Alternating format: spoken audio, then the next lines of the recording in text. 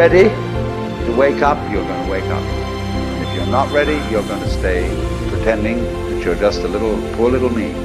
Soldiers, don't fight for slavery, fight for liberty. In the 17th chapter of St. Luke it is written, the kingdom of God is within man, not one man nor a group of men, but in all men, in you, the people, have the power. The world is like a ride at an amusement park, and when you choose to go on it, you think it's real, because that's how powerful our minds are. Everybody is I. You all know you're you. And wheresoever beings exist throughout all galaxies, it doesn't make any difference. You are all of them. And when they come into being, that's you coming into being.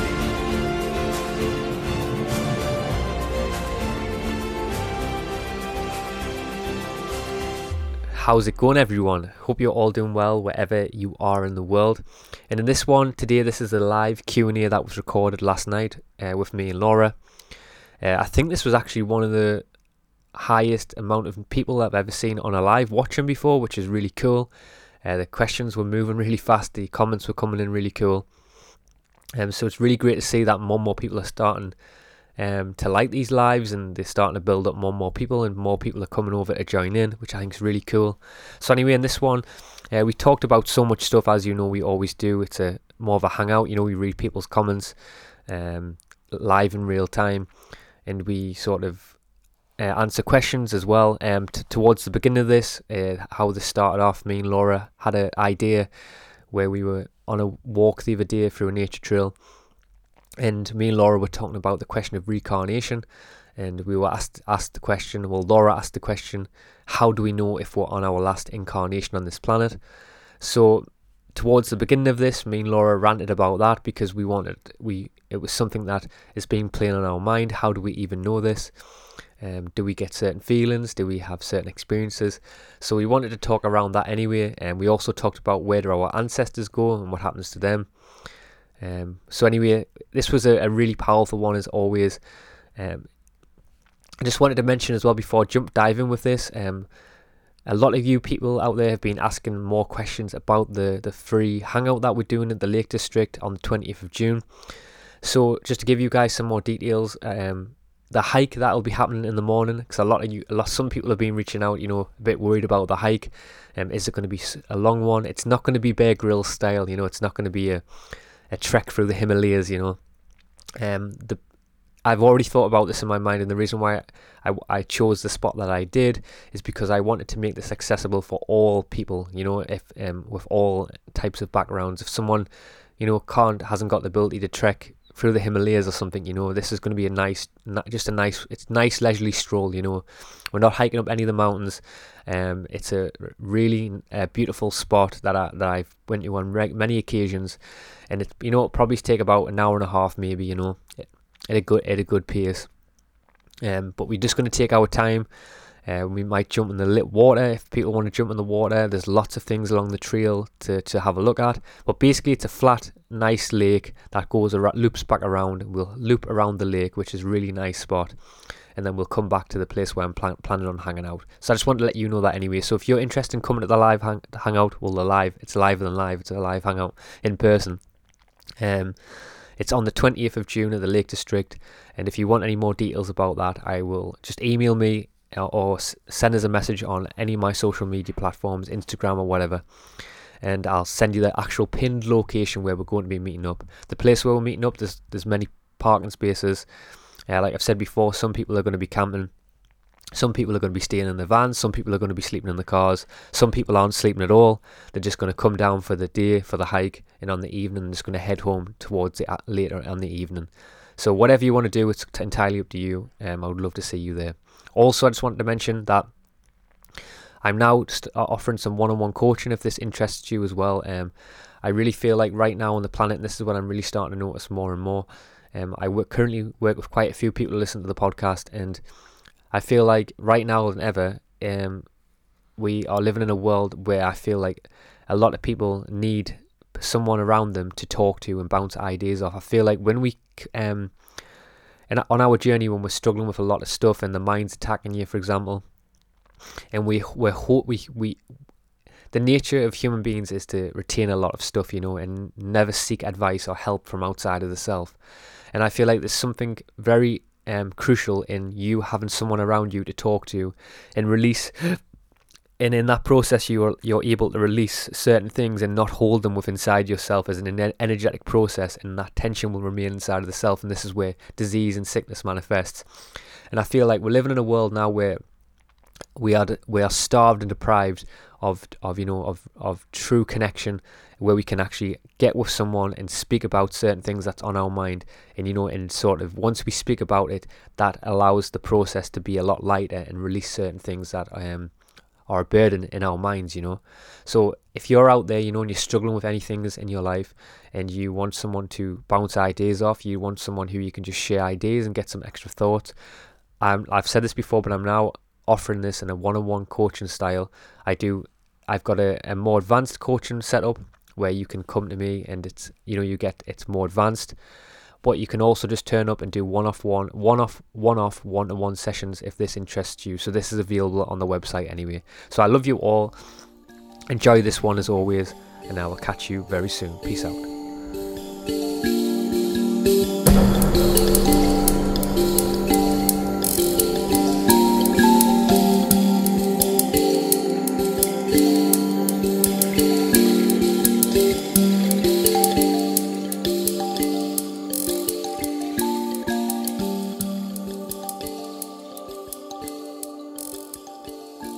So I'm wearing clothes for this one. I know in the last one I was talking about how I loved going out in nature and stripping down naked, but it's really funny because normally in the past I was doing that, but this weekend just gone, me and Laura just went away for a weekend to try to sort of to lap up some of the sun that's in the UK, and Laura was the one who was taking the clothes off. I love being in the water because I'm a Pisces, so it had to be done. Yeah, for sure. We went away for a little bit, for a weekend away. It was so beautiful in the UK, and it was about, I think it was 10 o'clock at night. It wasn't very sunny. It was quite cold. And Laura, all of a sudden, we went for a walk on the beach, and Laura just stripped down, naked, literally naked, and just ran into the North Sea, which is not the Mediterranean Sea, to say the least. It had to be done. He's Billy Big Bollocks with everything else, but as soon as he gets a little bit of cold water, he's yeah, I'm an Aries. What can you say? Yeah, it's an understandable reaction when you're a fire sign, but I'm a water sign, so I love being in the water. Yeah, but me and Laura went for a walk the other day, and Laura proposed this very interesting question to us. We were going on a walk through this beautiful forest in a place not far from a place called Sea Houses in the UK. And Laura asked the question, how do we know if we're on our last incarnation on the planet? So I held fire in that because I thought we could talk about it here and discuss with all you our thoughts around that. But I thought it was a really interesting question. It's clear to see that whatever we're immersed in on this planet right now, it seems to be that we're all going through this purification of our souls. We're learning so many different lessons. I know different people call this place an earth school, but it's clear to me that something is going on where we're constantly learning these deeper philosophical life lessons, in which sort of transmuting our shadow into light and learning a lot of different things along the path. There's karmic ties in this place. There's soul reunions, twin flames. There's so much going on in this place.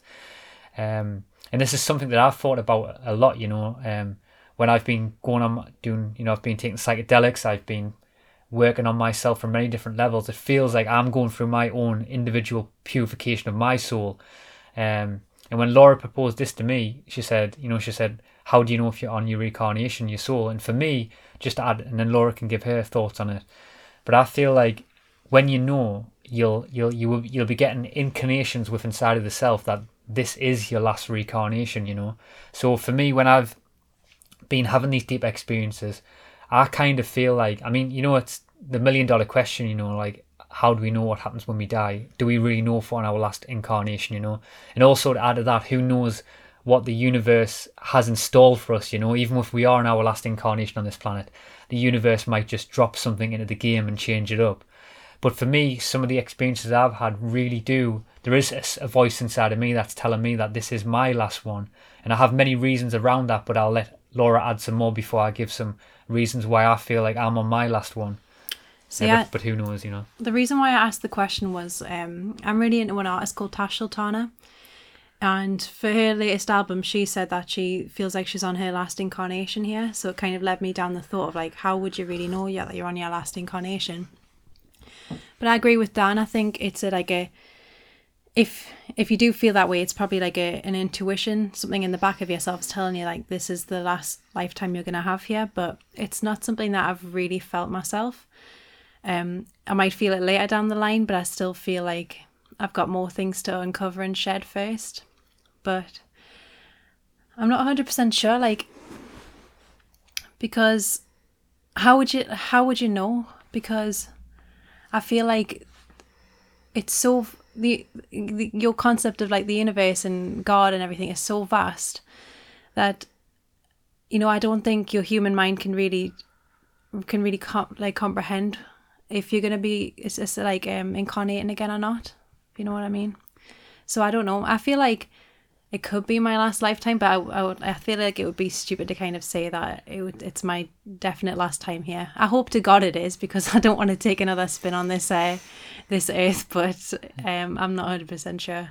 Yes. So for me, I mean, I say about two years ago, I definitely wouldn't even had a real deep concept of reincarnation, you know.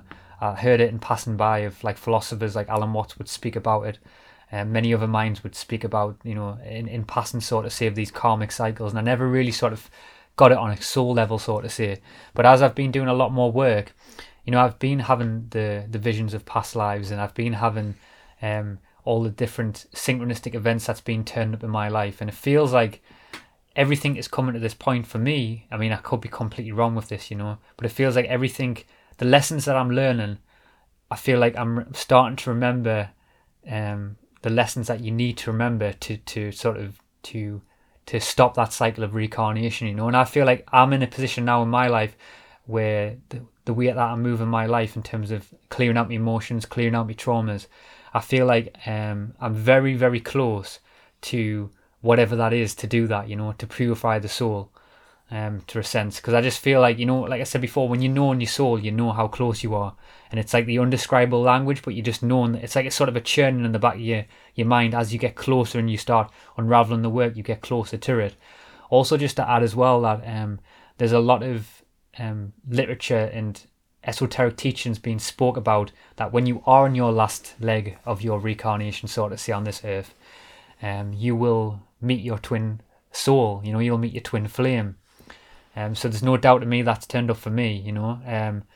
There's also dreams are also a big indicator of this as well. You have dreams of past lives. I see in the comments as well, I See You Now asked the question, do you think dreams could be the past memories of past lives?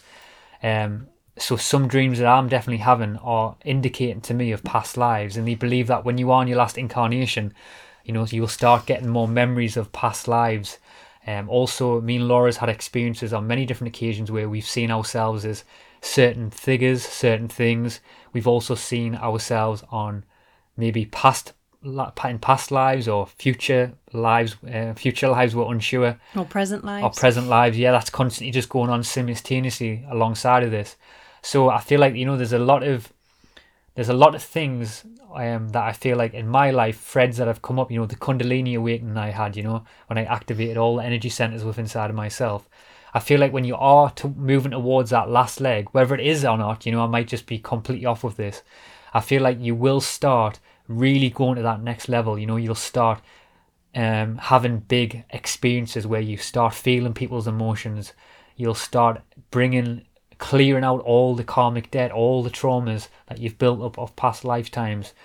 You know, you'll activate your energy centers. You'll be able to have your abilities that we have in our true abilities, you know, of healing people and things like that, which for me have definitely been starting to bubble up and come to the surface, you know, some things I've been experiencing. Yeah. So there's loads of that anyway. I've heard that before, where they say that in a lot of different teachings, to say like the goal is to escape the reincarnation cycle.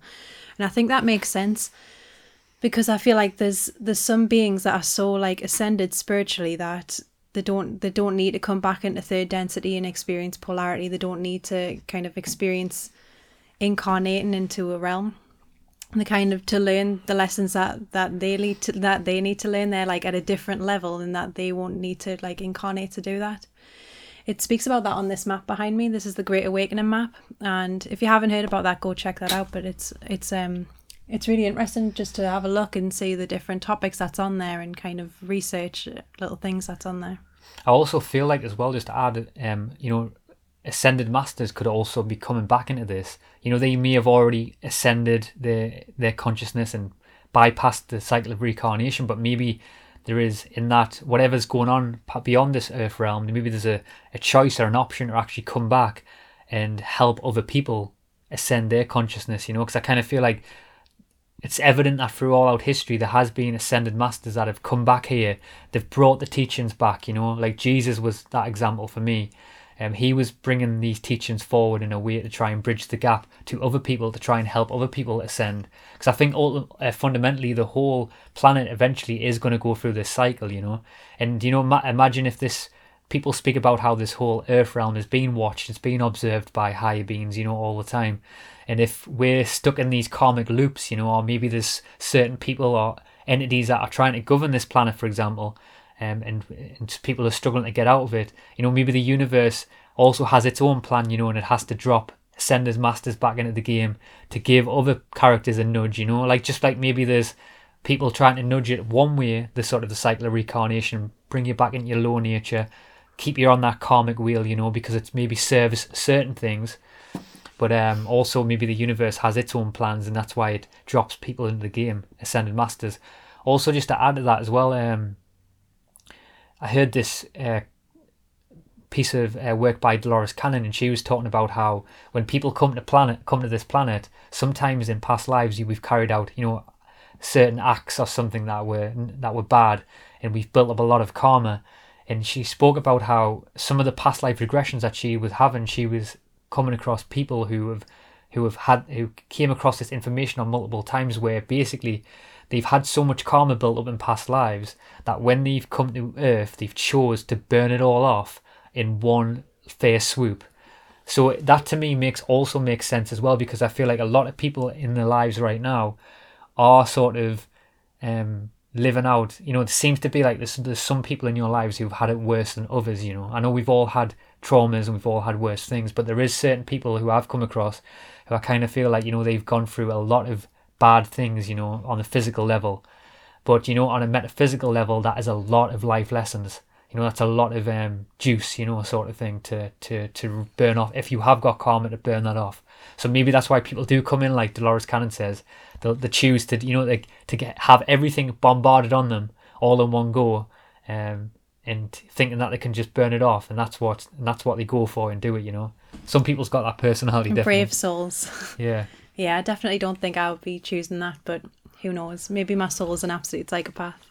Yeah, I think Laura's soul's a psychopath, because I think also as well, some of the things I'm starting to learn about her more and more, the way she just has the ability to jump in the North Sea when it's freezing cold and you'll end up dying, it's that cold, at 10 o'clock on a night. It's not that bad. She's got a lot tougher soul than you think. I was gonna mention something. I remember watching a while back, it was a documentary on channelers. I can't exactly remember who was doing it, but it was a really good documentary. I might try find it and link it in the description after this is done.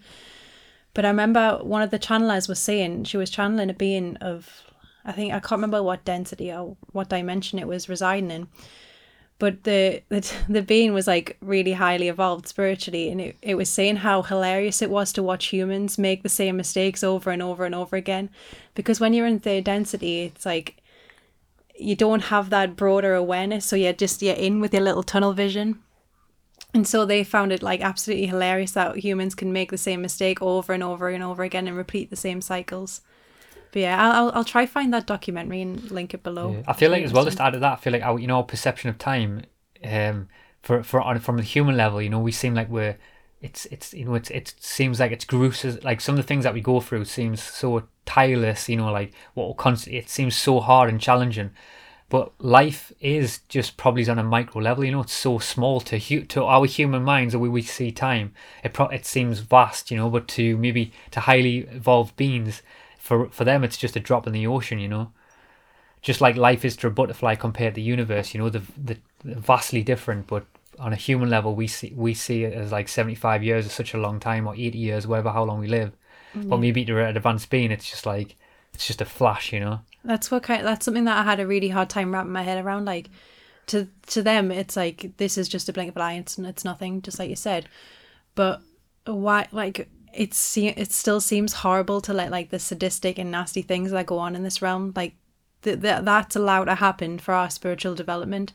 But it's still, when you're in this realm, it's like, it's horrific.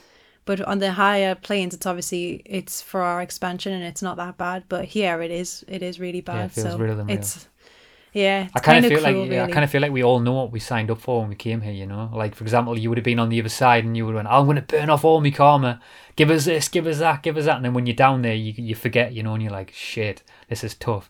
Also, just a funny point of view. There's a Rick and Morty episode, where is it called Bob or something, where he plays on the computer game. Oh, Roy. Oh, Roy, yeah, Roy in the video game, where he basically, it's an arcade in an amusement park. And he plugs himself into the game called Roy, and he plays this character called Roy, and he believes in that game for you know, his whole life, like 70 years. He lives out a job, he works in Costco and stuff, he gets Works cancer. at the carpet store. Yeah, he leaves his wife, he gets back with his wife, and then he at the end of the game he dies, and then he flashes out of the game, and he's in an arcade, and all his friends are standing around him, and they're like, you worked at Costco, you got cancer, then you went back and worked at Costco. And his friends like, give me a go on that game. So I kind of feel like I wouldn't be surprised if that's something like that happens, you know, where we just flash out of it and we're like, and someone's around us, our ancestors are around us, just going, you did that and you didn't do this. You're too scared to leave your job. God, pathetic. I know. But when you're in it, you know, it's a lot different. Yeah, it's intense. Laura also asked another question as well. She said to me, the question of where's our ancestors, you know? Where's the people that's left this reality and stuff? I think that's an interesting one to think about, you know, what happens to their souls, you know? Are we fundamentally all a part of the same thing, and they just maybe, like, they just go through the process of reincarnation again, and our grandparents, you know, and our parents who have passed maybe, or friends who have passed, are just in other bodies, you know? There's a lot of evidence of reincarnation on the planet. I've seen so many. There's a great documentary on Netflix about that now, isn't there? I'm sure it's Netflix. There's a 5 episode series on Netflix, I think it is, about reincarnation. I think, yeah, it's about mediumship as well. Yeah, mediumship as well. It's really good. I can't remember the name of it, but it was really interesting.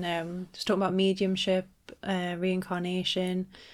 Had a few different other episodes which are out of near-death experiences. That was it. I can't remember the name of it though. Yeah, a lot of people also speak about, on the theme of ancestors as well, there's always a lot of reports people speaking about that when they do pass over, just before they're about to pass over, they speak of like seeing ancestors and stuff, and the angels and things like that. So there seems to be like something dynamic going on, that when we do pass over and transcend our consciousness, there does seem to be a bridge between our ancestors coming to meet us and sort of, or angels, or whatever you want to call them, or spirit guides, sort of watching that transition, bridging that transition over, you know. So many people who on the deathbed speak of seeing past family members and stuff coming to them and things like that, you know. It's evident to see. So there is something to do with that, you know. Yeah, I definitely think as you die, your awareness is expanding outwards. Like a week before my granddad died, he was in the house and he was freaking the nurses out, saying that there was a girl in the house and there was men in the garden. But he was really seeing that, and that was very real for him. And it was real, you know. Yeah, it is. He's just like he was just seeing stuff before he crossed over of what was already there.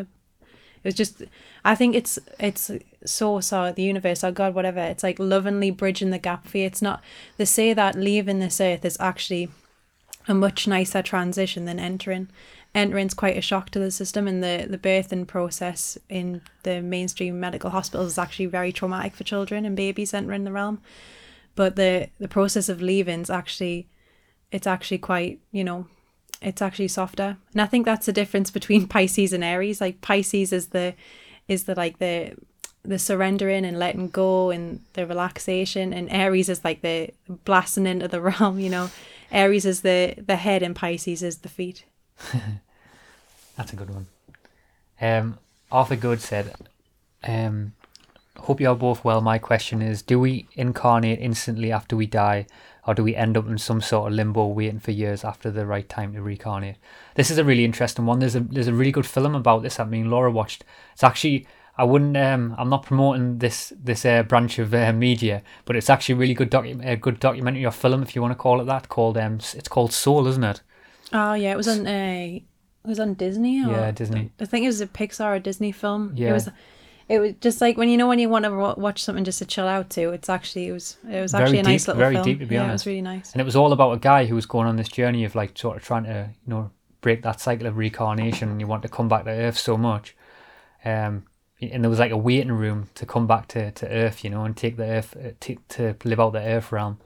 It could be something like that. I've had a dream a while ago where I felt like I was looking through the eyes of a young child, and I was in like it's hard to explain this, but it felt like I was like in a cinema room, sort of say, waiting to come to Earth. It was like really weird, and it was like a big screen of playing out multiple lives, and you sort of would like, I don't know if you were like getting to pick where you go, or maybe it was just sort of a look at the draw, sort of say, like you get like a ticket or something and come into Earth body. But that was a wild dream I had a while ago where I was in some sort of waiting room, which I think is really mad. Dreams are interesting like that because I do feel it taps into experiences like that.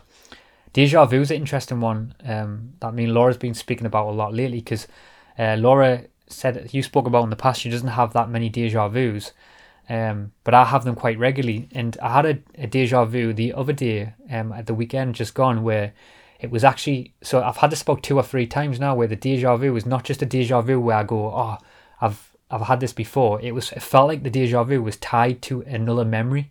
So it's really hard to explain this, but it seems like there is sort of like a memory attached to that feeling through the experience, if that makes sense. It's hard to explain. Yeah, I actually had a deja vu today, which was really weird because I never normally get them. That freaked me out. But in regards to the question, I don't know if I think I've heard a lot of experiences where people have had traumatic, like, near-death experiences, or what's it called when people like, watch that documentary about incarnation, and a lot of people that say they've had past lives and they recall their past lives, they often remember that they had a very traumatic death and they incarnated straight away after that. So I think some people, like, as soon as they die, they might dive back into this realm if they've died before that time or something. Yeah, that's a good point. Or I think it could just be waiting in limbo. I don't even know. Yeah. How would I even know? I think it's just like it depends on the soul and what lessons the soul wants to learn. Yeah, definitely. Exactly, because the universe has a plan. It seems like something's going on here that has a plan.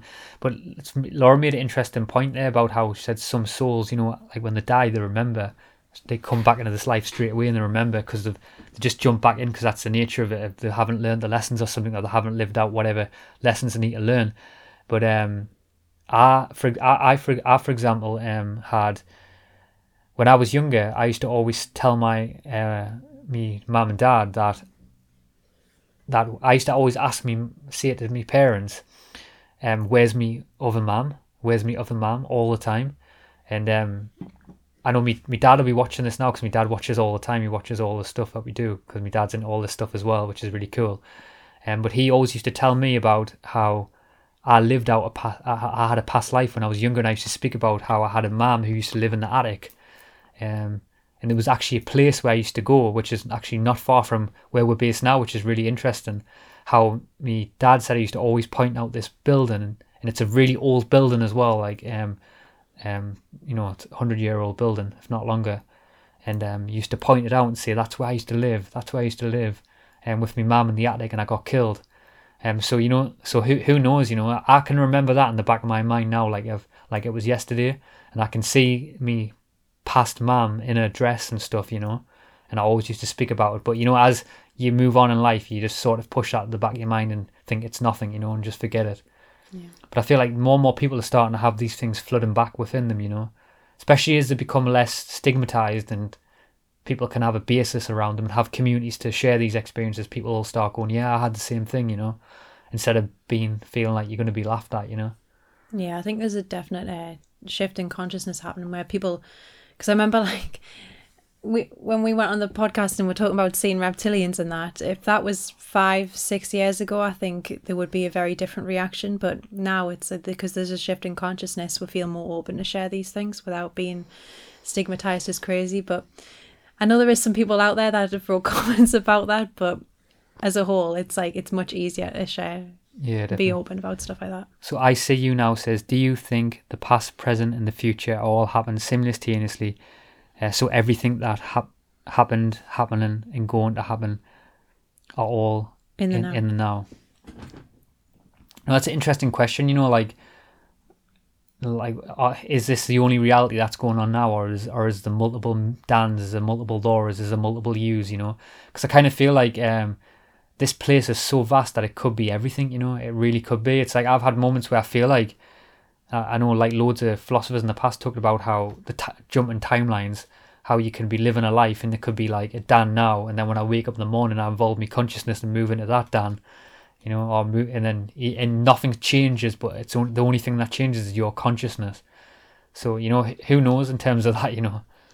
Yeah, I've heard that it's like everything's all happening in the now, but what I'm playing with in my mind at the moment is can parts of your psyche be trapped in the past if you've had something traumatic happen to you and your psyche's fragmented, so part of you stays back in the past and you have to go retrieve that. That's the kind of thing I'm kind of working on.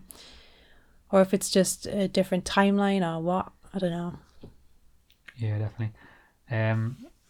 Wonderful Van Life says, a bit of Wim Hof's good for you, Laura. Yeah, it is. I need a bit more Wim Hof. Yeah, Dan should try Wim Hof. It was really interesting because the next morning when it was a lot more sunnier, I went in the water as well, but it was actually so cold. I don't know how Laura did it on the night time. It was insane. I know, like, there's also when there's a dynamic when you know you go in the cold water and stuff. Like, I do it all the time, but there's just moments for me, like for that example, where I wasn't going in that water. No way. It was just far too cold. But, you know, sometimes we just get in moments of inspiration where we do that. You know, Laura's very daring with water. When she goes in half of the time into the water, I can't say no, and I've got to follow her in. You know, yeah. It's just my personality. I egg you on a bit, don't I? Yeah, you do.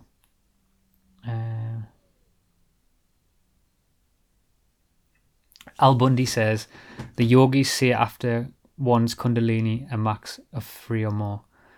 Not sure what you fully mean by that, Al, but yeah, it's interesting. There seems to be definitely something about the Kundalini, and then obviously Kundalini plays a big part in, you know, when the Kundalini is activated. It seems that's for me anyway, just speaking from my personal experience when I went through that experience, you know, that feels like it's a time, I don't know what the word is, it's a time warp of consciousness where you really transcend probably 10 or 20 years forward in your advancement of spirituality and consciousness. You know, you really get a deep insight into who you are, and also like through that process, which it kept coming back to all the time, was you know, ending that cycle of reincarnation, so to say. It's always there in the back of your mind of when you like sort of when the Kundalini energy is going through your body and your consciousness is going through like the kaleidoscope where it's going from, you know, from physical form to spiritual form, from ego to non-ego to sort of self to other, and it's constantly like a kaleidoscope going backwards and forwards and out. It's always telling you that, so it doesn't surprise me that that's why I said in the beginning before, and not to be, you know, big-headed or anything, I could be completely wrong, because sometimes, always in journey, when Laura said this to me, when you think you know, you don't know, you know. You have a psychedelic experience, you think you're too confident, the universe will go, well, I'm going to put him back in the reincarnation again just to humble him. So I'm always aware of that, but it feels like the Kundalini awakening to me could be also a symptom of when you on your end of your last reincarnation, maybe the Kundalini activates as well, you know. Maybe that has a fundamental part in that transition, you know. It just solidifies to you that all the lessons that come from that, the undescribable lessons and the things that remain in you, you know, it's hard to explain, but it does activate something within you, maybe for that transition or something. Yeah, good point. So, Wonderful Van Life says, what is the poster behind you? So this is it's up here, the Great Awakening poster. It's just got little bits of writing on. So behind it says like meditation, DMT, psychedelics, Terence McKenna, MK Ultra, and it's just like little bits of information that just like pinpocket the awakening. And it's weird because before I came across this map, I was already like, I think a lot of people are already, as they go through their awakening, they're already working through like different parts of the map, just different things to research, and there's stuff on there that I've never even heard of, that if I'm bored one day I can just have a look and research something. So if you Google the Great Awakening map, it'll come up. It also, someone got annoyed because it says Q on there, and obviously people are like, it's obviously a psychological operation, but it's the other stuff on there is... It's just a poster, you know? Yeah, it's just a poster. It's the other stuff on there is like pretty interesting, so yeah, if you're interested, go check it out. Yeah. Katra Zanya, I think that's how you pronounce it, said, escape can be difficult if they catch our souls. Yeah, so there's a lot of theories around that, you know, around the catching of the souls and preventing of the soul, you know, transitioning over that. There's a lot of rumours that the requirement to keep this 3D density is to keep you in that reincarnation cycle, because if you're operating from your low nature, certain entities and darkness can actually keep operating in the veil. But if the balance of the souls that do incarnate, you know, they can no longer operate anymore, you know. So there is there seems to be a dynamic playing out like that on the planet. But also I think we do that to ourselves as well. I think fundamentally the key to this whole place is the self, you know. It's kind of interesting it's quite scary, to be honest, because I've had these big psychedelic experiences where I've really seen how it's actually my actions of not taking ownership of the work that actually keep me in these loops, of this in this earth density. And it's kind of, you know, one of the scariest things, I was saying this to Laura the other day, one of the scariest things is, what can I not see, you know?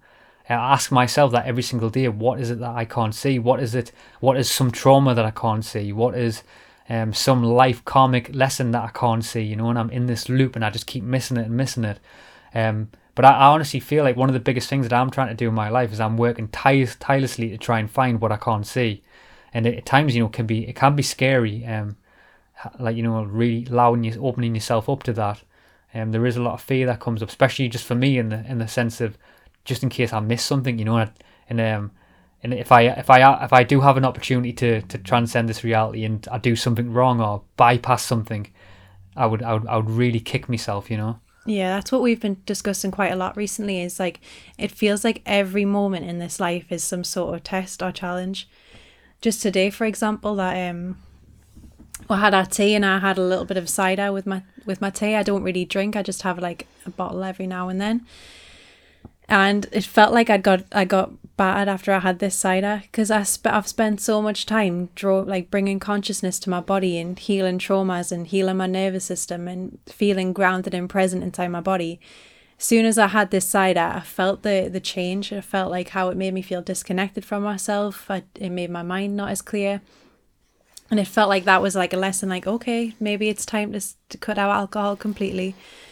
So yeah, I think it's trying to find the balance of being conscious but not kind of being too strict on yourself, trying to find the right balance of like having a bit of fun every now and then, but also like noticing when you're taking things too far, or when you're using things to escape yourself.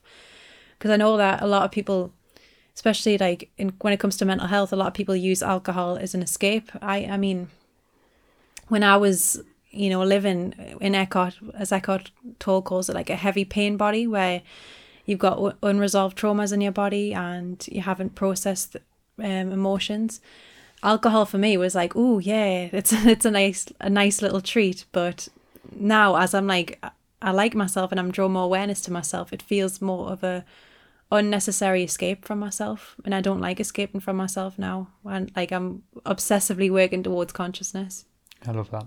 Susan Owen says, so you don't believe in Anthony Peake's theory that we live the same life over and over again until we live the perfect life, then we move on to the next incarnation? Yeah, so I think what we were saying, I think really does tie in Anthony Peake's theory, to be honest. I mean, there's going to be different connotations in people's understanding. That's just the nature of this place. People have different perspectives on it. And, you know, I've read that book that you're referring to, that question with Anthony Peake's book.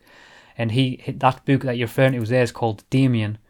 And he believes that when we incarnate on this planet, there is a higher self concept called the Damien, which it actually originates from Greek, that term, when we went to Hippocrates Museum, that was actually in the Greek mythology.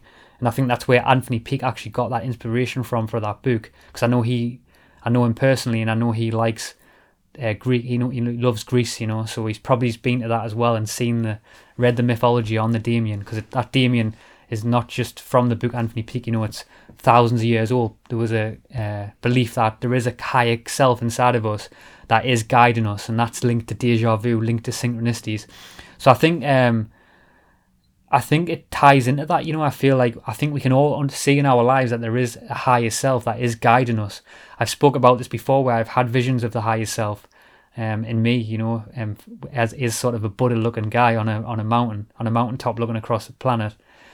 So I feel like because I feel like when we're going on this journey of cleansing the soul, there does seem to be a dynamic in us where there's the universe or the higher self, whatever you want to call it, is presenting things and nudging us in certain directions to cleanse certain things and live out the perfect life, like Anthony Peake says. But it's $1 million question. When we clean out them things and we live out the perfect life, what is the perfect life? What does that even mean as well?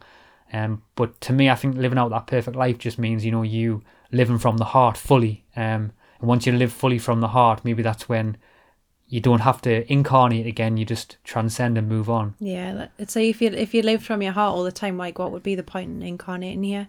Because sometimes I feel like you need to be swayed away by the darkness or your shadow to kind of learn these deeper lessons. So if you were just operating from your heart all the time, there kind of wouldn't be a real point. But I'm not 100% sure on that. Yeah. So Artillery Voodoo says, what do you think ascension means? I've heard people say this, but what does it mean exactly? What happens when you've ascended? So yeah, that's the $1 million question, is what does it really mean to ascend? I can only speak from my own journey. This could mean something else for someone completely different, and that's absolutely fine. But for me, ascension means, like I just said before, living truly from your heart, fully from your heart. And when you're when you have psychedelic experiences, for example, there's a part in my journey, I remember when I really had that big first breakthrough, when I really broke through the veil, where I wasn't aware of my tendencies, I wasn't really aware on a really minute level of how I was treating people and how my traumas were bleeding through my actions in my entire life. And I think as you start expanding your consciousness more and more and heightening your awareness, you start seeing things that are out of balance. And I feel like that's the early stages of ascension. That's what ascension is, fundamentally it's you sort of, fully removing all them blockages that stop you from accessing the heart truly and living from the heart. And it's easy to say because I feel like we live in a world, where we're challenged every single day. I think that's the nature of this place. That's why this reincarnation is so hard to get out of, because we have so many different strings of things that are pulling on us, from all different directions. We have opposition to a kind of degree as well, opposition in the sense of what's going on in the world now. There fully seems to be some force that doesn't align to my consciousness. It really doesn't. And I'm just speaking from my own level of consciousness now.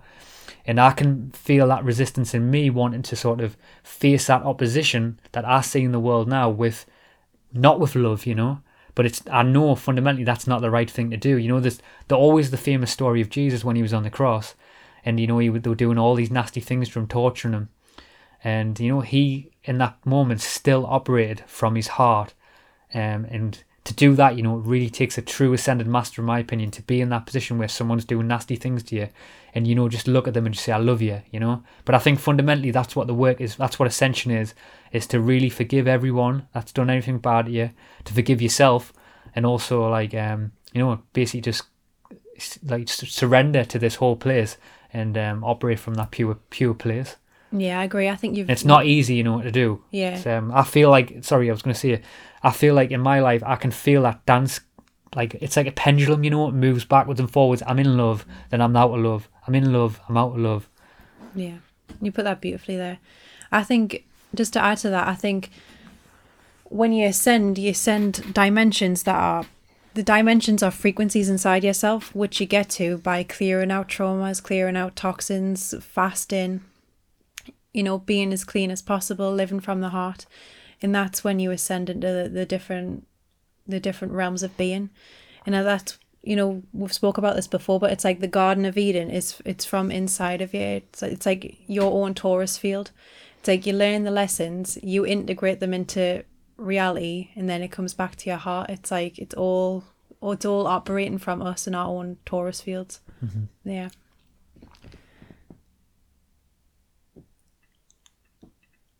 What's that question? This one or this one? Yeah. This one. Yeah. So Infinite Corridor says, if anybody doesn't have experience with pyramids, I recommend highly building your own PVC pyramid, either a Giza style or Nubian Yeah, Nibiru. Style, and practice meditation inside it every day. They're amazing. I've never heard of that, but on the map behind us it says Russian pyramid science, and that's something that I've kind of wanted to research for a while. So Yeah, I've seen a lot of stuff with pyramids, and like how pyramids can be used as activators of certain things within inside yourself. So like I've visited a lot of different you know, when you like do podcasts, for example, and you travel around and you meet all these different weird and wacky people, you know, these weird and wacky beautiful people, you sort of come across, and you'll come across a random person and they'll have these weird contraptions that look like some sort of spiritual sexual dungeon in the houses, but you come across like weird contraptions like that where people are experimenting with like using copper, using crystals, and a common theme that I see a lot of people who I highly respect, where they'll have like a pyramid, for example, have a chair in the beginning of the room, and it does look like some sort of sexual contraption, and they have like a big pyramid above the bed with copper coming down.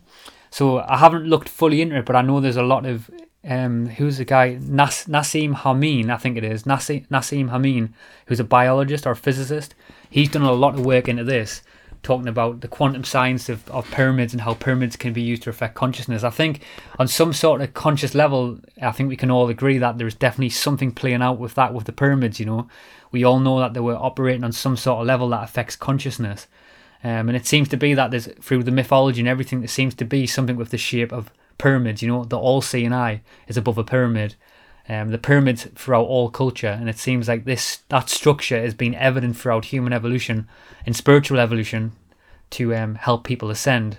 So I think we're moving slowly back to that, you know, where we're going to see more of these weird sexual contraptions in our daily lives. Nice. So Robert says, in my opinion, our thinking blocks natural flow of energy. We overthink stuff. Do you want to tackle that first, or should I? You can if you want. So, yeah, I agree, but I kind of have a little bit of a nuanced view of this. I think our minds can become stuck in cycles of repetitive thought because of different core beliefs that we have, and these core beliefs stem from different bits of programming that we've had from people around us and different traumas.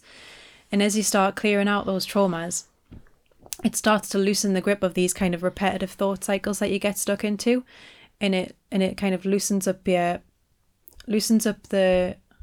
energy that's tied around things, because a lot of the time when you're stuck in these thought patterns, it's generating quite a lot of energy, but as you clear out the traumas, it loosens that, and it helps the energy flow much better. And I don't think I had this really, like, it was a mistake on my part as I went through as I started my awakening journey. I thought the goal was to have no thought whatsoever. I thought the goal was to be like ultimately present all the time.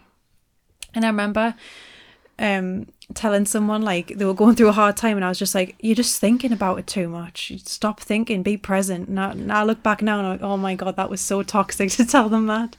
But I feel like there's a misconception that gets pumped out in the spirituality community that the goal is to have no thought, when that's not the case at all. Your thought is a sense, and to say that you need to get rid of it is kind of quite toxic. Why don't you get rid of your sense of smell? And you can't do that. Really good point. So, yeah, I think as you start to clear out traumas and the spells that you've been living under, the thought doesn't block you as much, and it's much more attuned to a higher frequency, if that makes sense. Yeah, I love that. You know, just to add a different opinion on this, I 100% agree with what Laura's saying. I feel like, and this is what I'm going to say here, is it's easier than said than done, because this is something that I go through on a daily basis. Because I kind of feel like mind attacks play into this whole thing as well, where the the mind latches onto certain parts, latches onto your identity that you've created of yourself. And I feel like Laura says, the goal is not to get rid of thought, but I feel like the goal for me, what I'm at, and this might change, I don't know, but I feel like the goal is to detach from the thoughts. You know, the thoughts are always going to be coming there, but detached from them. You know, because fundamentally, when these things are attacking you, really, you know, it's only attacking the idea of the self that you have. It's not attacking the consciousness part of yourself. It's attacking the idea that you've built up upon yourself. And if that idea of yourself is too rigid and can't be moved, and I'm like, you know, I'm still work through this myself. I'm just speaking of like from the astronaut perspective of my own self. You know, I'm telling myself this as well, because the other day, for example, I was really in the thick of it, and Laura knows about this. You know, so I had to go off by myself, and I went to the park. And I wanted to train, you know, because that's one of the things for me is that when I'm in the thick of it, I like to go to train, and when I'm moving my body, when my body's in flow, I can really start loosening the grip of the mind, sort of say, when it's really trying to latch on to something, some part of myself that I've built, some illusionary part of the self that I've built up. And I was at the park, and this is really funny, looking back at it now, and I was doing pull-ups on this bar that I use, and there was these crows in the tree, and the crows were... it's hard to explain this. I know to someone maybe stumbling across this is going to sound crazy, but when you're in these moments of heightened states of awareness, when you've done a lot of work, you know, the world around you speaks to you in weird different ways, and it interacts through birds and things like that. And I had this experience where I was looking up, and there was these crows in the tree, and we all know crows are also symbolic of death as well, which is interesting. And these crows were looking down at us, and they were going, "Go on, give up, and they were like chirping down, going, "Give up, I know you want to give up, I know you want to give up." And I remember doing pull-ups on the tree, and I was on my last set where I just had to do 10 pull-ups, and I like went to like 14 pull-ups, and I was like, I'm never giving up. But that was sort of like the switch in my mind, because I was really in a low point within inside of myself, and it was kind of like the universe was like using what it knew that would trigger me to say, no, screw this, I'm gonna push on, you know. So I think the universe does that in different ways for different people. For me, it was using the crows to take the piss out of us. I love that. So Artillery Voodoo says, advice on finding shrooms. I can never find the little turkeys. So I've never actually ate a wild shroom that I've picked. I've seen them growing in the wild, but I've always been a little apprehensive because I know there's like toxic ones that look exactly like it. But whenever I've taken psychedelic mushrooms or truffles, I've always bought them online, and they can be shipped across here. Yeah, I think Terence McKenna's wrote a book on it, honey, the mushroom guide to making mushrooms or something. I'm not sure. I can't remember the name. Anyway, I'm sure Terence McKenna's wrote a book about it where he basically explains how to grow them yourself. You know, how to make them yourself. I'm sure that's one of Terence McKenna and Dennis McKenna's first book they ever made. It's likely that that's the first book that they ever made, isn't it? How to grow mushrooms. Yeah. Paul Stamets as well, he's got a lot of work on that. If you're looking at Paul Stamets, he's got a lot of work on mushrooms of how to grow them yourself, you know. But it's likely of Terence McKenna. And I heard a story once about Terence McKenna and a brother when they were in a retreat somewhere in the UK or something. And then, you know, in the UK it's very prevalent for shrooms to grow. And they said it was just a part of their diet. They weren't even eating anything else. It just became a part of the diet where constantly all they were doing was just eating shrooms all day and every day. Right. I think Laura's cats are having a panic attack. I think they're on shrooms. Yeah, shrooms as well. They've got separation anxiety, and my mum's going in the bath, so they're kicking off. We'll tell you a really funny story while Laura's trying to find a question. So at the minute in Laura's house, she's obviously got 2 cats, and she's looking after her brother's hamster, and the cats are on murder missions all the time. They want to kill this hamster so bad. Anyway, me and Laura in the living room were doing some yoga, and all of a sudden one of Laura's cats, Rocco, comes belting around the corner, and all I hear is Laura scream at the top of her voice, and the cat's got the hamster's called Rodney, and he's got Rodney in his mouth. He's like, he's got Rodney. I was like, no. It was the last thing I expected him to have in his mouth, because he likes to play fetch with a little ball of tissue. So I thought he had this little white ball of tissue in his mouth, and I looked at it, it was just the hamster with its mouth open, like, help me. What's going on? I was like, he's got Rodney. So funny. It was traumatic. But it was so funny because if it was the other cat, he would have been gone. He would have been. But luckily, Rocco was He's a Siamese, so he's quite a posh cat. he's so quite relaxed. So luckily, he still wants to murder him every single day, but I just think he got him in his mouth and didn't know what to do. Yeah, I think he just wanted to toss him about for a bit. So Kai says, what's your views on 5G? Yes, 5G is an interesting one. I don't know. I haven't really looked into it enough. I don't think there's been enough research done on it to really understand what's going on with 5G. And there's some great documentaries out there. I think there's a guy from the northeast of England actually called Mark Steele. I know he's reached out to try and come on the podcast when I was doing the podcast in the past. He speaks with the same quite a bit stronger accent than we do. But he's from this, not far from where we're located, and he's doing a lot of localized movements to try and get these things actually scientifically looked at on a better basis and things like that. But for me, honestly, I haven't really looked into it enough. My intuition is telling us that there seems like there's something up with it. Why would you put something out on a mass level that's untested? I feel like there's so many things like that on the planet now that we're doing that we're just haphazardly putting forward that we're not going to really see the repercussions of them until like 20 or 30, 40 years time when we're all walking around with big tumours on our heads. Yeah.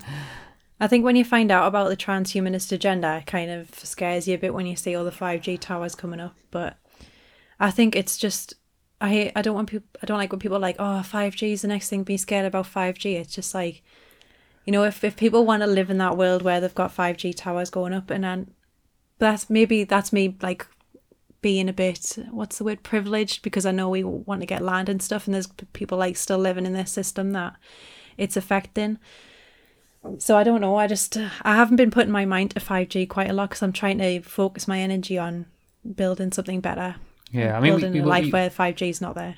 We all know that frequencies affect the human body. We all know that. Tesla talked about that for years. And it's evident to see that. If you go near an electrical component, and if you're in tune, you can feel what it's doing to your body. I mean, right now, even we're sitting in front, I've got a recording device for the podcast version of this, that goes out in the audio tomorrow, and I can feel the resonance of it, Even, for example, there's things that's going on that we don't even know. When I edit a podcast, for example, and I take the audio, when you put your earphones in and I listen to the audio, I can always hear humming. So even though now I can't hear humming, I'll put that on and there's a radio frequency that's being pumped out, So there's a lot to be said about frequencies that's going on that we don't understand and don't see.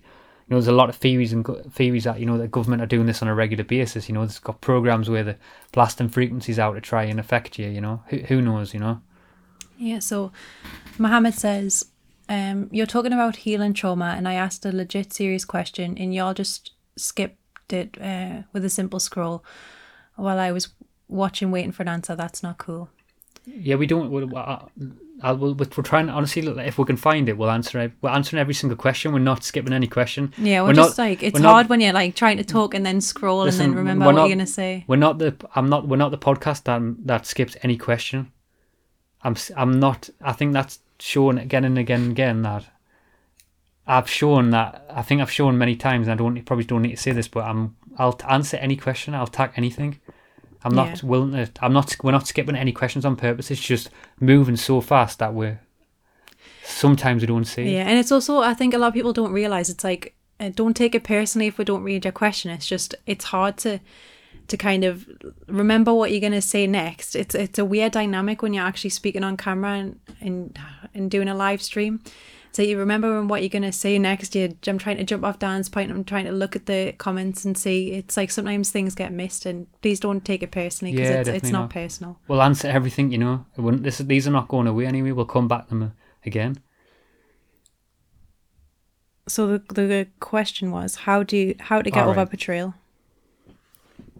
Well, to get over betrayal, it always just comes fundamentally. This might sound hard. You might not want to hear this. But it just comes down to really get to that root of betrayal is that you have to find that forgiveness within you. 100%, you have to surrender. No matter how hard someone's done something bad to you, or betrayed you, for example. The lesson in that for me is always to get back to the heart, like we said before. And it's easier said than done, because people carry out really bad acts on the physical level. But fundamentally, that's probably your challenge to get, no matter what's gone on there, whatever level of betrayal's gone on. We've all had levels of betrayal. But the only way to not carry that anymore, because you will carry, if you hold betrayal inside yourself, half the time you're not even affecting the other person, you're affecting yourself, Yeah. So you have to let go of that as quick as you can and release it. And it's, like I said, it's easier said than done, but if you focus on it and move towards it, and you can't just go, now forget that person or forget that thing. It's an inner process where you move towards that within inside of the self. Yeah, forgiveness is a process for things like betrayal, and I think you have to work through like the process of the anger, the resentment, the grief, and literally I think the last thing is I think for me I can forgive people easier than I can forgive myself, but forgiving yourself is just like forgiving the fact that you fell for it, or you went along with it, or you trusted this person, but remember, it's like you're always coming from a place of like your own consciousness. You're only doing the best you can at the time, so it's easier to kind of have forgiveness for yourself when you have that understanding that you're just trying your best from your level of awareness. Yeah, you'll get there as well. It just takes time. You'll get there. It's not easy, this place. It's like we all have certain elements that we're working on, and if you're not being able to get to that state in your mind now where you can just forgive someone, eventually it will fall off, and then you'll probably move on to something else. One scab will fall off, then another will form. That's life, basically, isn't it? I'm constantly just flicking scabs off. My arms are bleeding all the time. I'm just like, boom. My dad actually asked a question on this one. This is my dad's question. This is a good one. He says, if you were both given the choice to have your consciousness transferred into a clone of yourself, so you could have sense be immortal, would you do it, or would you just do as the universe intended? So I'll answer for my dad on that one. My dad would. He definitely would. Yeah. He definitely would have his soul transferred into a consciousness. I don't think I would. I think if you don't die, if you don't die, you miss the point. Like, that's why the elites are kind of trying to prolong their lives, because they're not really living. They're just kind of existing and taking. But I think if you live forever, the life would be pretty boring. I think there's always that sense in me where I would love to. There is a part of me which I think my dad's very similar as well, where I think there is a part of me that wants to also live forever, like there is a part of me, I'm not going to lie to that, maybe we all do live forever anyway, but I think what he's referring to is in this physical form to experience whatever's going to be coming in the future, because I think there's always that like science fiction-y thing in the back of your mind where you life's, when you're really in the flow of life, it's so exciting. Like, I've felt like I could live a million lifetimes and still find enjoyment and find out things that I want to learn, but I know that these physical forms that we're in do have a what's the word I'm looking for? Do have a sell-by date, and eventually are going to cease to be. But there's also a part of us that wants to see what's in the future, what's coming. But I feel like also as well, I think in that process, if we do get transferred into something, kind of you've got to also ask yourself the question: if this place intended that, then maybe that would come up. But I kind of feel like where we're at right now in our lives, maybe if we do that, maybe we're missing something that's meant to be, maybe the transition of death is one of the most important things, and we need to I kind of feel like this whole place is set up in a way where it's like it's beautifully symmetrically set up in a way where you're born, you have this window what forces you to live out your life and learn the lessons in a certain time period, and then eventually the death actually sort of pushes you to something. It pushes you it pushes you along in life, so to say, having that in the game. 100%. So Kai says, have you ever practiced Kundalini? Yeah, I've done it. I went to a retreat once where I did a lot of Kundalini practices, but to be honest with you, I didn't like them. Like, I really didn't like them. It wasn't for me. I mean, maybe I need to try it again, but it just wasn't for me. It really wasn't. So for me, I don't know, when I had the Kundalini experience, in a sense, I wasn't doing specifically focused Kundalini awakenings. Like, it's kind of interesting. Like, I'm trying to be careful with my words, how I word this, maybe I'm wrong with this, I'm not too sure. But I kind of feel like there's a culture that I've seen around a lot of people where the people sell these courses of like how to access your Kundalini awakening, how to access your Kundalini and stuff. The practices are cool and stuff, but I feel like for me, what I've learned is that the Kundalini is going to activate when you're ready. If the Kundalini activates at the wrong time for you, you're in trouble. Yeah, you really are. You're in trouble because it's not just like it's not just a 5 steps to spiritual awakening. It's not like, you know what I mean. It's not just something that you can buy, like you buy a car outside in the street, or you go down the street and you can buy a cheeseburger or something. It's not like that, but there seems to be a culture with a lot of spiritual teachers where they're trying to sell this package to you where you can access your Kundalini.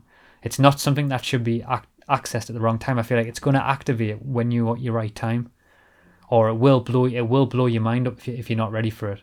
Yeah, I've never experienced it, so I'm not 100% sure. Yeah, it will. So Joe says, growing up, did you ever feel like an outsider, like you didn't fit in? Yeah, not even now. Yeah. Yeah, that was a common theme throughout my life, is just never fitting in, always feeling like that outsider of a group.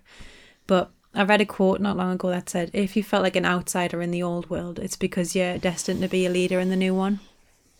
So that really resonated with me, because I feel like up until 2020, it felt like my whole life had been a training course for like these years to come. So it felt like it was like kind of grooming me for like for what's about to happen on the planet and what is happening on the planet. So it's interesting because a lot of people who are awakened right now have had that same feeling of feeling like an outsider. Yeah. Common theme though, isn't it? Like trying to as you starting to wake up, you feel crazy. So I See You Now says, what about animals? They all have very different personalities, feelings. Do they ascend? Do they choose to come back? So I heard that sometimes an animal might choose to incarnate as being a pet because the love they receive from humans helps them ascend spiritually. But I'm not sure. That kind of does make sense, because like you can have a very close bond with your pet, as Dan's learning as he lives here, because he's an animal person now. Yeah. Animal person. Yeah, he didn't used to be an animal person, but now he's living with 2 Siamese cats and a hamster. So yeah, I think it's a weird dynamic,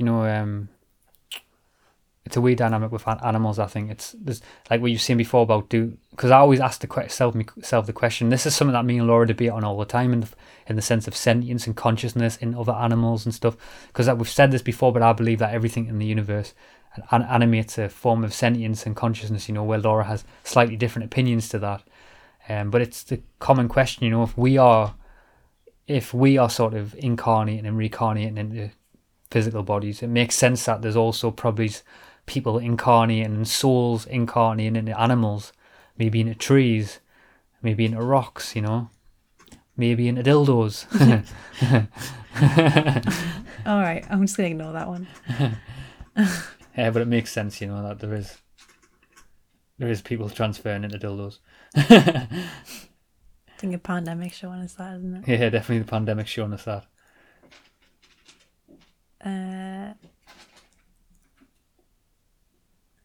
So D9 says, I think the vaccine is part of transhumanism. I think nanorobots is working in conjunction with the wireless technology.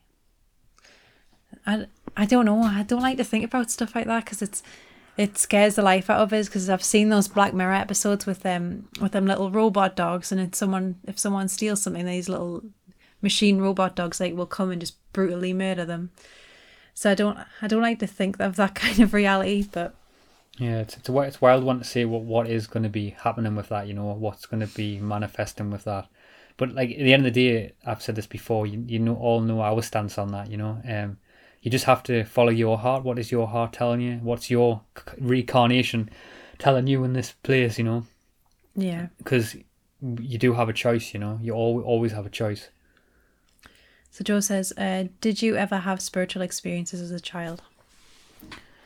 It's hard one to decide, because maybe I did, but I didn't really have full contextual understanding of what a spiritual experience was. I did have an experience when I was younger, where, for example, I seen a past family member who'd passed away, that looked to me when I was younger in physical form. I looked at a window, and it was my uncle who passed away was standing in a window waving at us, and I went running up the stairs and he wasn't there. So there's definitely been things like that, for example.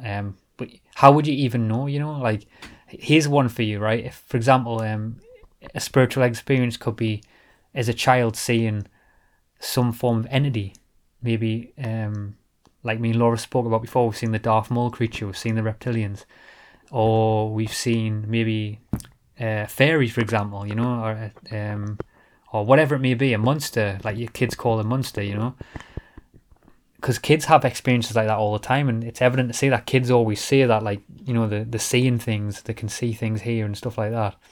So I mean, as we are younger children, it seems that a lot of young children are seeing certain stuff, and there's a theory around why they're doing that is because the children's mind is a lot less malleable hasn't been as programmed heavily into the 3D as much, and they have the ability to be a bit loose in terms of what they can see and what they can experience. Yeah, I've had quite a few experiences as a kid where I saw entities. Like, I saw the Darth Maul one when I was about, I always say I'm about 12, but I could have been about 7. I'm not sure. Like, as you get older, you don't really know the ages of things. But I've seen the Darth Maul entity, and I also saw, it looked like it was a being. I woke up in the night where I was on holiday as a kid. I think I was about 13 at this point, and I was in Cyprus. And I woke up and I thought someone was on the balcony, but it was like this being it was like morphed into the condensation. And I thought it was my brother at first when I woke up, and then I realised it wasn't. It was just like an entity, like, watching us as I slept. And I didn't know what that meant until me and Dan were doing some deep work this one time, and I was working through something in my life, and it took me back to that memory, and that entity was there to show. It was there to show me something that related to me that I couldn't really piece together. And then as soon as I made that connection, I touched my third eye. It was like an automatic thing. So I think that was interesting. I think sometimes your higher self or the universe might leave you little clues along the line. So when you go back and look over your life and do the trauma work, you can kind of piece together things and see how genetic cycles of trauma played out. So Robert Exeter says, can you see other people wearing masks, and how do you react to them? Do you tell them wearing one, or tell them they are wearing one, or do you leave it be? Yes, I know what you're referring to with that. So yeah, obviously I don't encroach on anyone's consciousness. I feel like everyone should have the ability. If someone wants to wear a mask, they should be allowed to wear the mask. But it goes the other way as well. If I don't want to wear a mask, someone shouldn't say anything to me either. So that's my position on that. I'm not going to go out of my way to tell someone they shouldn't be doing something with their own body or their consciousness, because I believe that we should all have body sovereignty. Whatever you believe in. Yeah. And that's my solid stance on that. Made by Jim Bob has this really, really funny meme where it's like, the pro-abortion movement is my body, my choice, and then it's a person when it's top saying my body, my choice, and then it's a holding up sign saying mandatory vaccines now, wear a mask now. Yeah. It just shows like the contradiction of this place, how people's like... Yeah, people want to see a sovereignty over the body, but then they want to tell you how to have sovereignty over your body, which is hilarious. I think social shames, it's... the way this is happening is it's being held up by social shame, because I bet like 70% of the people don't actually want to be wearing masks. They probably feel like it's unnecessary with the level of whatever the pandemic is or whatever like that. Yeah. And I feel like, but there's such a social shame and stigma around not wearing one that people just put them on, and that's how the whole thing is kind of held up. Held up, yeah. And if that was just to disappear, I would be interested to see what would happen. Because if all of us just carried out a certain action instead of we're not having it would be very interesting to see how that played out. To add to that as well, I mean, as I'm more and more as I'm interacting with with certain people in certain situations, I'm seeing more and more less people actually now wearing masks, for example. It seems to be there is a little shift happening. Someone asked a really good question and just moved down there. Artillery Voodoo said, if you could do a podcast with anyone in history, who would you do it with and what would you ask them? I would actually do a podcast with myself. I was not expecting that. That would be a cool one. You do a podcast with yourself? Yeah, that's an Aries ego talking. I'm trying to think who I would do a podcast with. But I would love to do one with myself and see, because there's so many questions I want to ask me previous self in history, maybe from another life or something. That would be cool. Yeah, you can outdo mine. I'm trying to think of who I would do. I'm not sure. I'd have a lot of questions for myself. I don't even know who I'd speak to. I don't know. Come back to us on that one. I'm not sure.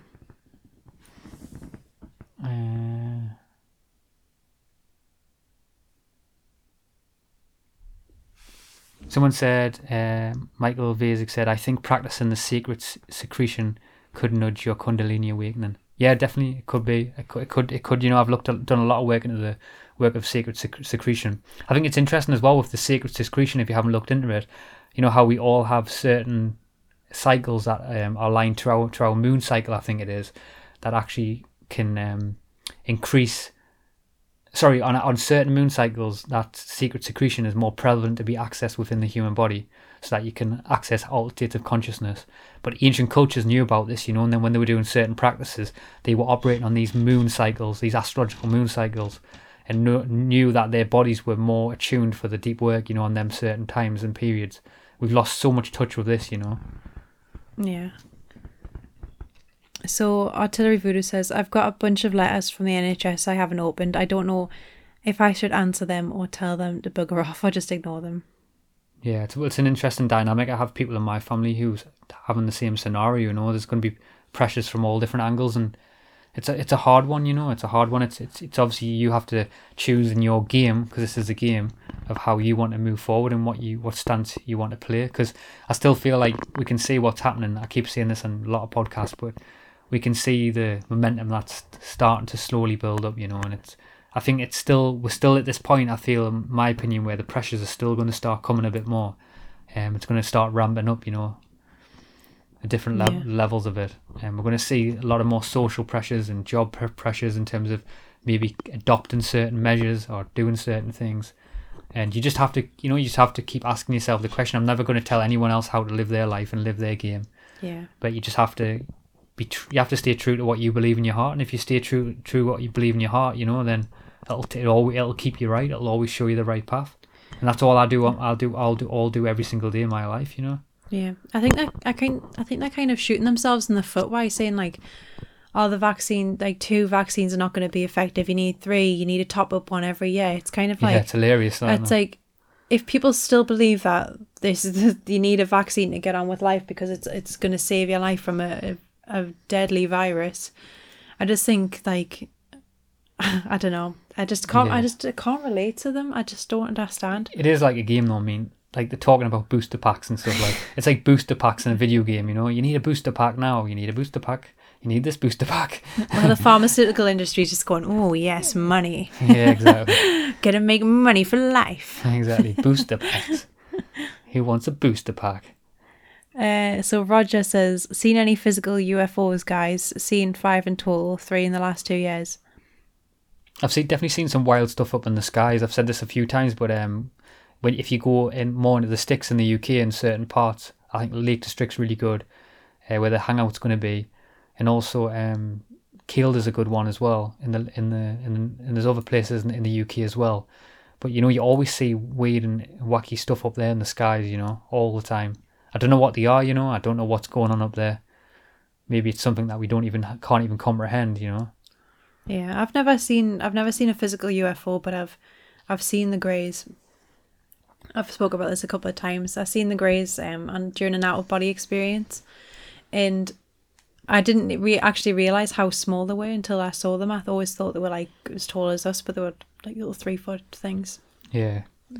Kai Vera says, "What music are you both into? Do you go to gigs and festivals?" Well, we're definitely going to go to gigs and festivals right now, that's for sure. We're not getting prodded like cattle, that's for sure. I'm not getting probed at my butt. Yeah. So what kind of music would you say? You've got like quite unique music taste, haven't you? Mm-hmm. I like all type of music, me, for sure. I like loads of types of music. I don't even know what you would call it, really. I mean, I like hip-hop. I love hip-hop. I love like UK based. I love most of my music that I like is very much like sort of anti-establishment. I love anti-establishment where people's like, fuck the Illuminati. I love Technique's music. Yeah, Technique's a really cool Technique's is, who I've had in the podcast. If you check out his music, he is such an underrated artist in my opinion. And we know that why he hasn't had the spotlight for, because his songs are just next level in terms of truth. Yeah, literally, like there's when we listen to rap and then you listen to Technique, it's like it's like his lyrics are just so spot on. I love him and his crew, you know, like Technique, Wisdom. They've got a called Concrete Slugs. They've got a new album out. I had him on the podcast. He was actually the last podcast guest I ever did. Podcast with. I really respect Tech. But I like every type of music. I like also like chill mix. I like yoga, really soft meditation music. I like Tibetan bowls, frequency music. Sometimes even like music that just I can dance and jump around to. Yeah. So much. I like all kinds. But I listen to quite a lot of Tash Sultana. I like funky stuff like FKJ, Ocean Alley, Sticky Fingers. Erykah Badu. I like that kind of music. Just anything like kind of soulful, funky, a bit of R&B. I love stuff like that. What was the question that you were reading there? I don't know. I thought you were like highlighting the question. Oh no, I wasn't.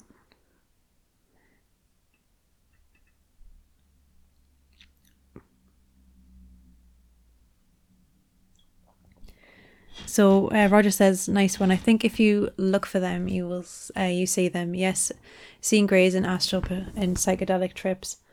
I've never seen them in a psychedelic trip. I've never seen any sort of. I've seen an entity as a mandala that I've spoke about in a YouTube video that I did, but I haven't actually seen any like greys or aliens when I've tripped. But that'd be something cool to see. I know a lot of people have seen angels when they've tripped, so I would love that. Would be such an amazing experience to have like the room like fill up with angels. I've been reading a book by Lorna Byrne. She's a woman who can see angels. She actually did an interview with Graham Hancock. It's on YouTube if you want to check that out. But her book, she talks about how she's been able to see angels like throughout her whole life, which is interesting because she's actually got like quite bad dyslexia and she couldn't actually see. She couldn't read or write. But the angels told her that she would be writing a book one day, and she actually managed to write a book with the help of her friend. But it actually goes to show, like, I think you've got dyslexia as well because you struggle with spelling. But I think when people have dyslexia, I've always saw them as quite more intuitive and sensitive. I think they're operating more from the right hemisphere rather than the left hemisphere, which is a lot of people are operating from. Yeah, I definitely feel like in my life, some of all the things that I've done, you know, I do from the physical sense of things, prevent me to do certain things, quote unquote, that you're meant to be able to do, sort of say.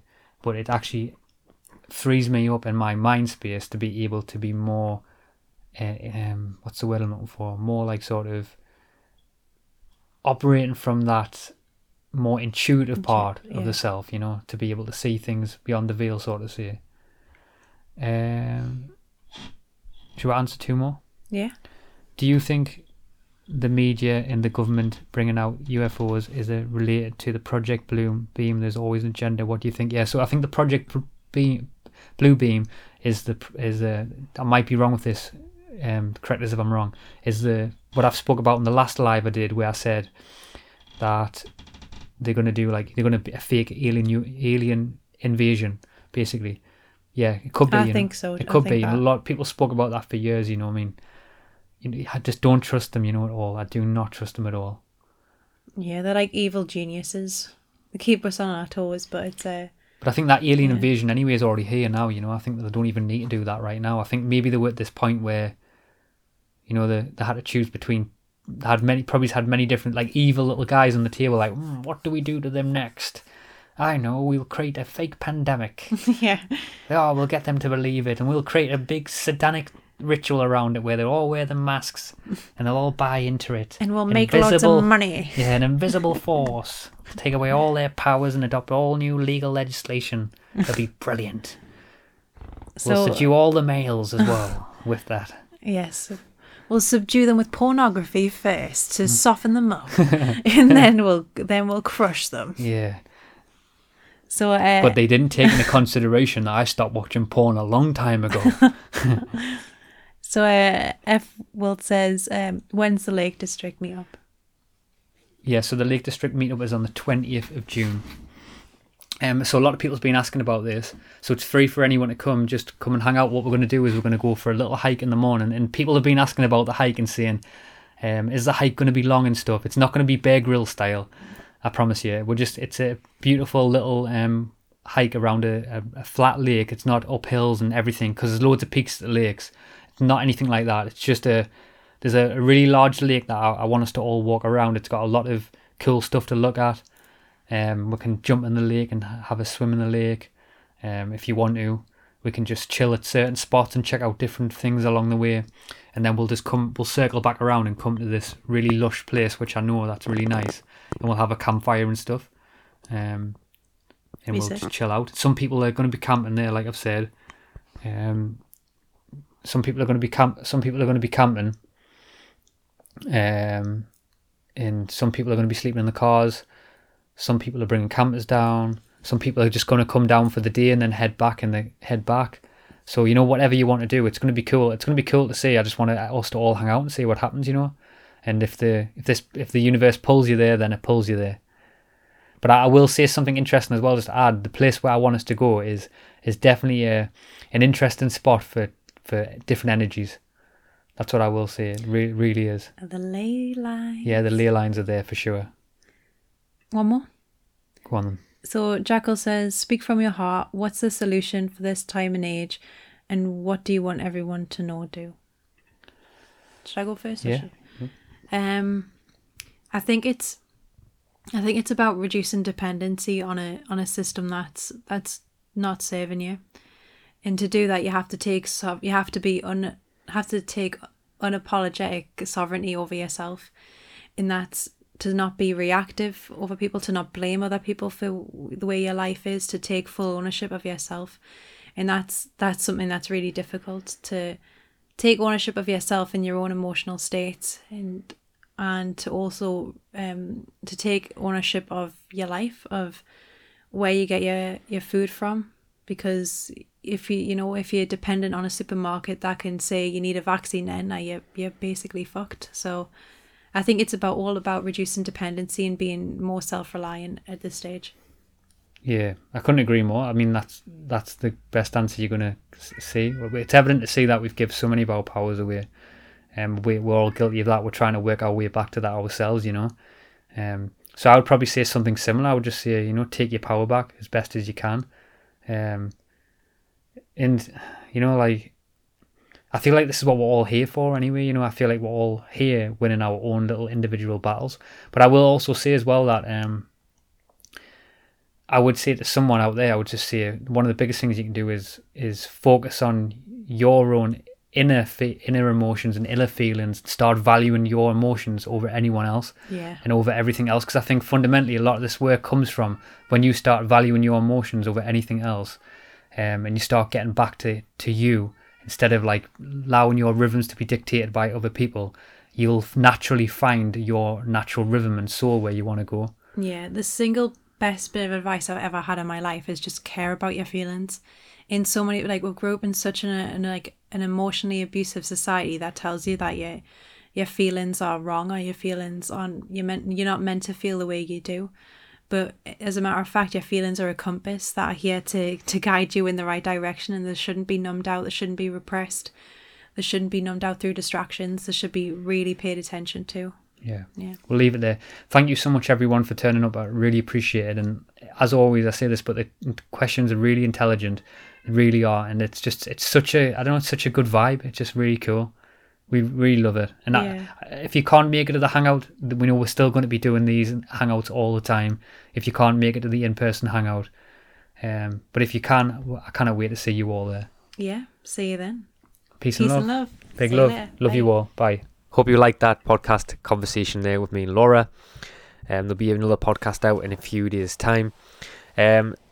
if you can, as always, check out the one-off donation option and the Patreon page. You know, it really helps me to keep doing what I'm doing, and I always say that, but I can't reiterate that anymore.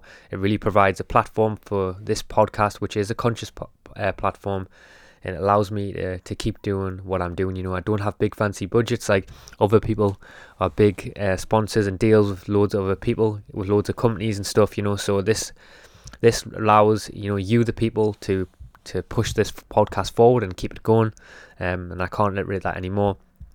Also now offering some one-on-one personal coaching if that also interests you on your journey and you need a little bit of guidance, or a friend just to talk and bounce ideas off. But all them links are found on the Send podcast website. Just to play this one out, as I always do, this one is a song that I used to listen to such a long time ago. I really loved it, and it just come back to my mind again. It's called Golden Touch. It's by a group called Razorlight. So enjoy this song anyway, Golden Touch by Razorlight. Wherever you're in the world, keep seeking as always, and I'll catch you very soon. Peace out.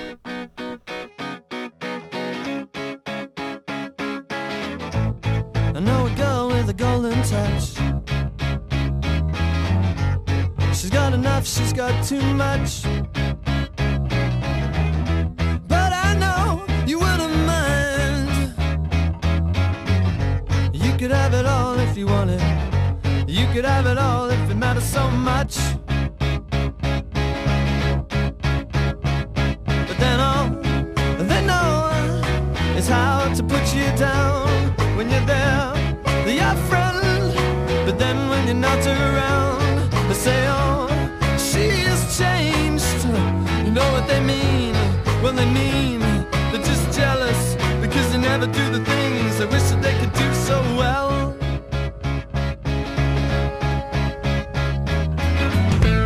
The kind of girl, yeah, she's never alone.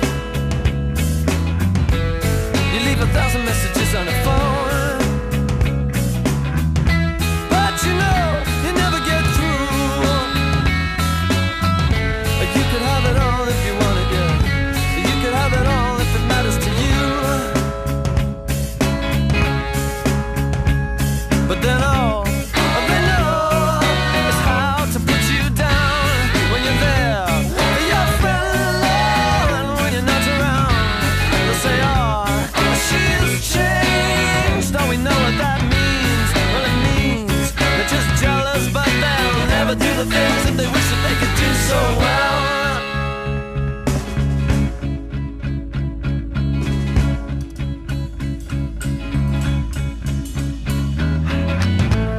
I saw my girl with the golden touch. Give them a taste, but not too much. I just can't listen to the words of fools. But don't give away too much. Someone will need your golden touch. Because all they know is how to put you down. When you're there, your friend, and when you're not around, they say, oh, she's changed. Yeah, we know what that means. It means they're just jealous. They'll never do the things that they wish that they could do so well. Because all they know is how to put you down. When you're there, they're your friend. When you're not around, they say, oh, she's changed. Oh, I know what that means. But it means they're just jealous. They'll never do the things that they wish that they could do so well. No, they'll never do the things that they wish that they could do so well. They'll never do the things that they wish that they could do so well. No, they'll never do the things that they wish that they